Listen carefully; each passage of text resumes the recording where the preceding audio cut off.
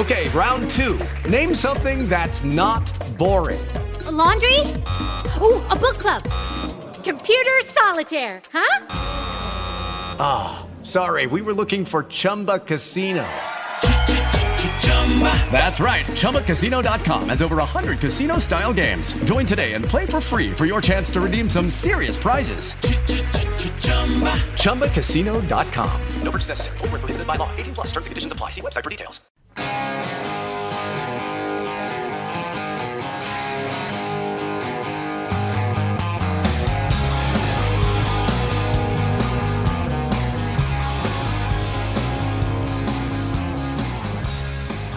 Welcome to the Screen the Screener College Basketball Podcast with your hosts, Mike Randall and Gus Kearns. Good evening, good morning, good afternoon, Screen the Screener College Basketball Podcast listeners out there. Thank you for carving out some time for the podcast. We totally appreciate it. We're going to continue our team preview series for you guys. We know that you've been enjoying them, tuning in and getting some individual feedback from many people saying that they're enjoying this series. So we're going to dive into the Valley. We're going to go straight to Missouri State. We've brought in Jim Connell of 417sports.com. You can follow Jim at Jim_Connell_417. And he was just at Valley Media Day and gave us a little insight on the Kansas State scrimmage that Missouri Valley had. And he said they played very well, but were out without their best player, Aliza Johnson. He's a possible preseason player of the year in the Valley. And the Bears are the Valley preseason pick to win the conference.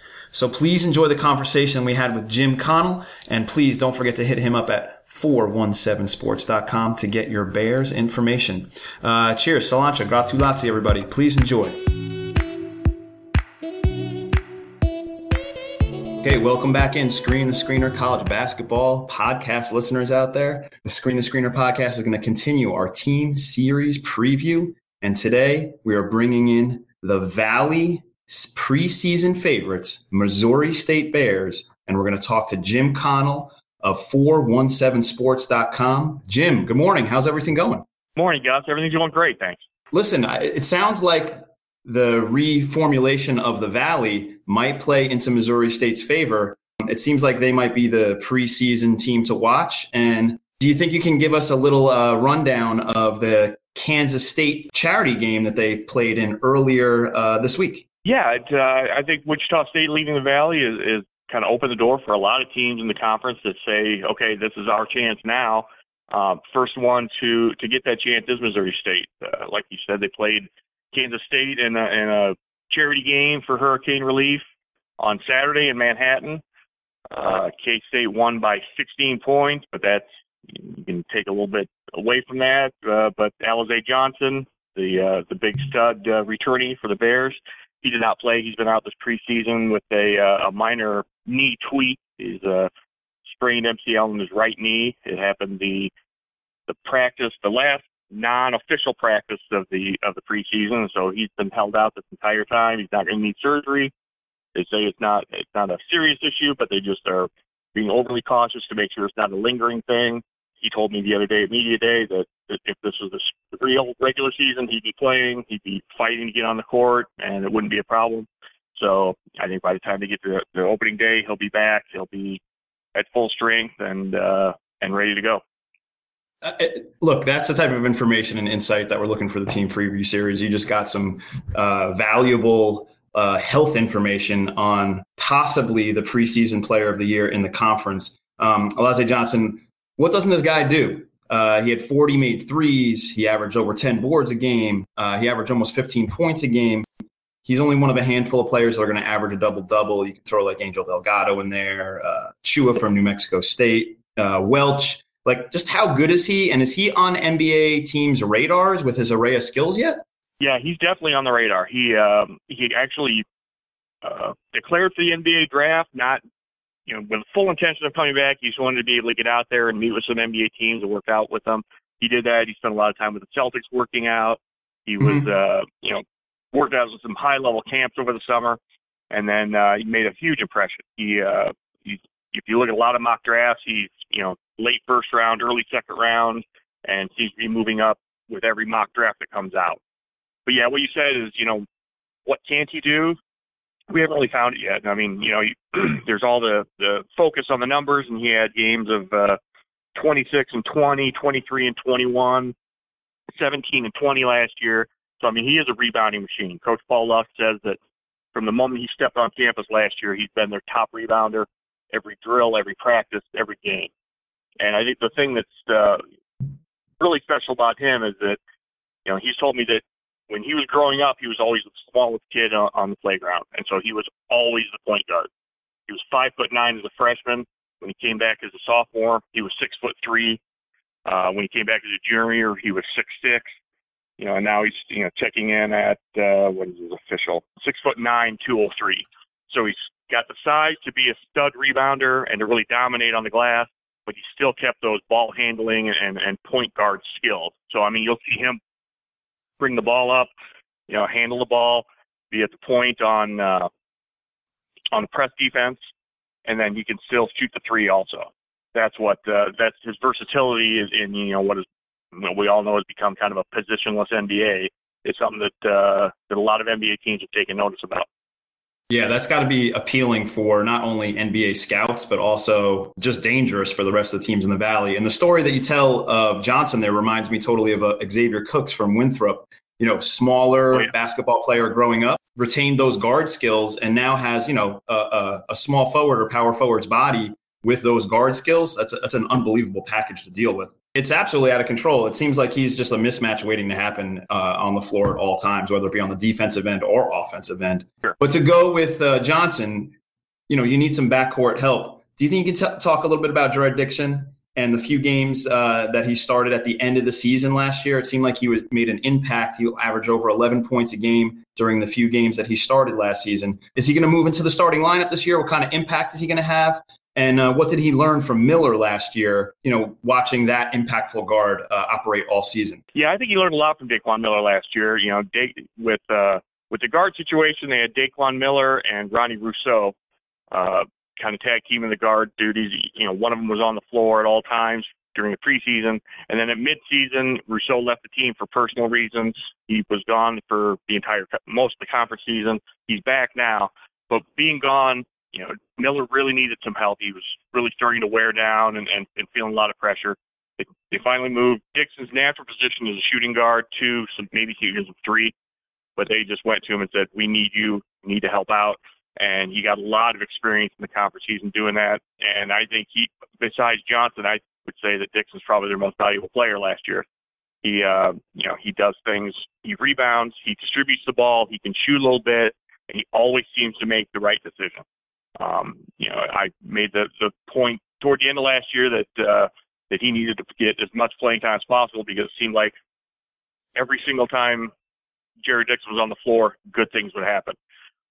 He got some good experience, playing against Wichita State, Northern Iowa, in the Valley tournament against Wichita State. For about the first 10 minutes, they didn't have any answer for Jared Dixon. And it took them a while to figure that out, and then they kind of won going away. But he showed what he's capable of, against some of the tough competition in the Valley. Yeah, he put up 20 against Wichita State in that game. So obviously his impact was felt towards the end of the season. It'll be interesting to see what he does with the more responsibility and further playing time. And how about Jarrett Rose? He's a senior who can shoot a little bit. Is he going to help in the starting lineup as well, or do you see him coming off the bench? No, he's definitely a starter. He is kind of the hidden gem of this team, I believe. He, against Illinois State twice last year, he just about destroyed them both times. First time, Bears went to normal, took them to overtime. And then in the second game back here in Springfield, he kept him in the game the whole time, and Illinois State won a close game. But he's the kind of guy that people are going to focus on Alizé. They're going to focus on Jared Dixon. But he's a guy who's got the size. He's 6'6". He's listed at probably 6'5", honestly. But he can hang around the perimeter, and he can knock down the three consistently. He can help with rebounding, help with moving the ball. He's a good passer. And just, really one of those bonding guys that kind of brings the team together, and everybody loves playing with him. As much as you need, your stud and your difference maker, like Alizé Johnson, you got to have solid backcourt play, especially veteran backcourt play. And it sounds like Dixon and Rose provide just exactly that. You touched on Coach Lusk a little bit. He's been on the job for 5+ years, and he broke through finally last year with like an impactful winning season for the Bears. Do you think that Coach Lusk can build on that? And what coaching traits really stand out that will help guide this Bears squad towards a possible Valley title during the 2017-2018 season? Yeah, I think it's everybody's kind of waiting for that breakout season. No one more so than Coach Lusk. A couple of years ago they had when Marcus Marshall was here, and then he left, and it was kind of an ugly divorce. And what everybody around the program refers to that as where they kind of, quote, rebooted the program. That's when they brought in Daquan Miller and then Alize Johnson and getting some of these, nice JUCOs and some decent freshman players. And this is kind of the year that everybody's looking to. And this team really plays into what Paul Lusk wants to see in a team. He wants rebounding. He wants defense. But the biggest trait that he likes to see is toughness, mentally and physically, and that's what they've got here. They've got a lot of physical strength and a lot of mental toughness. You can push these guys in practice, and they don't roll their eyes. They don't hang their head or sit there with their hands on their knees. They're ready to be coached. They're ready to learn, and they want to be coached hard. And Coach Lusk and the staff do that. You know what? That's sometimes the toughest thing as a coach. You don't necessarily want your guys to buy into getting more skilled or shoot more jump shots. You want them just to be coachable and buy into what you're selling. And it sounds like that this team is totally buying into what Coach Lusk is selling. You talked about that toughness. Like what is going to be the team identity or vibe for the Bears this year? I mean, Valley teams have always had that reputation of playing tough, and they've been undervalued during the regular season, and they always play the game the right way. Along with the toughness, what's one of the other characteristics of this particular Bear team? And is that going to make them a legit threat to win the Valley title this season? Yeah, I think once you get past the toughness, you go with the rebounding, and obviously with Alize Johnson, you've got one on board right there. But they got a couple grad transfers. The Tanvir Bular from who was at NC State, 7'2", fifth-year guy. They've got JT Miller, who is a 6'2" guard, tough kid, who was at Hampton, I believe, last year. No, he was at Howard University. I'm sorry, last year. Howard. That adds to the mental toughness. But I mean, they're going to be experienced.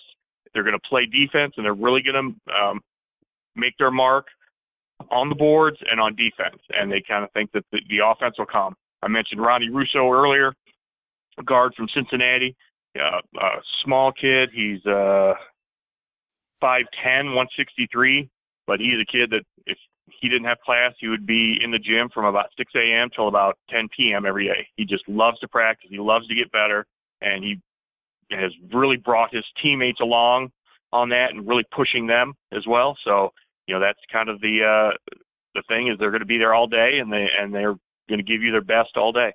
Oh man, I'm just getting excited for you talking about like how this team approaches getting better and approaches practice and approaches the game. Hey, you touched on Bular for a second. Just how big is that guy? Is he enormous? He's huge. I think he can dunk flat-footed. He's 7 foot, listed at 7'2", 278. And when you look at him in uniform, you think that might be kind of a conservative listings on both. He is just a mountain. I'm not sure if he can be a starter, but he's going to provide you minutes. He's just a huge space taker. He rebounds. Obviously he's a shot adjuster for the other team on the defensive end. And, he's probably going to give him 10 to 15 strong minutes every night. Yeah, I think his minutes are actually going to be valuable, especially on the defensive end, like you mentioned. And he's just a mountain of a man. He's gigantic. Hey, can you take us inside JQH Arena? It seems legit. There's over 10K that can fit in there for a Bears home game. It's a beautiful new facility. I guess our questions are, does it fill up, and what is the vibe like at like a packed Bears home game? And like what kind of home court advantage does it hold for Missouri State? I think the big thing there, the big word for that is potential, because after this program reboot, so to speak, a couple of years ago, there's been, some fans who were disillusioned and, waiting to see a winner and saying, we'll come back when you give us a reason to come back.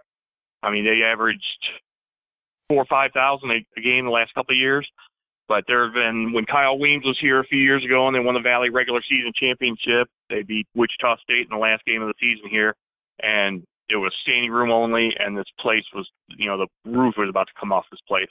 So, I mean, it can be done if this team wins, starts strong, wins, and shows that it's a legit threat in the Valley to win and go back to the NCAA tournament. I think the fans will come back, and it's got, like I say, a lot of potential. I hope that happens this year for Missouri State and the Bears. And, from the preseason prognostications, it seems like that's a possibility. So hopefully those fans start rolling back in. And Jim, we'll get you out of here on this one. There's a couple of interesting games on the preseason, pre-conference schedule for Missouri State. We talked about the K-State game already. They have Western Kentucky. They have North Dakota State with Mike Dahm and a game with Colorado State. How important are these opportunities for Missouri to get off to a good start and maybe build that resume moving towards March, even though, we're still here sitting in October, but pre-Halloween? Sure. I think it's going to be critical. And for the fact that they don't have a Power 5 conference opponent on the schedule, they're the only Valley team that doesn't. So they could be favored in every single non-conference game. Like you say, Colorado State's going to be big. At Western is going to set the tone in a big way going on the road for that. And they've actually got North Dakota State home and away, so they got a home and home with them. But that's for the psyche of the team, getting the fans back engaged, and to really build for the Valley. Yeah, they've got to start off huge in the non-conference season and can't afford many slip-ups there. Yeah, I'm looking forward to that Dahm Johnson matchup. Like two of the best players in the country that might not get as much attention. That'd be really cool to watch. I'm hoping to get my eyes on a little bit of that. Jim, we just want to say thank you so much for a couple of minutes on the Screen the Screener podcast. You can follow Jim Connell at Jim_Connell_417, and you can check out his stuff at 417sports.com. So if you need a further insight on Missouri State and the Bears, please dial Jim up there. That'd be excellent. And Jim, please enjoy the rest of the season, and thank you for giving us a few minutes today. Thanks. Glad to do it, Gus.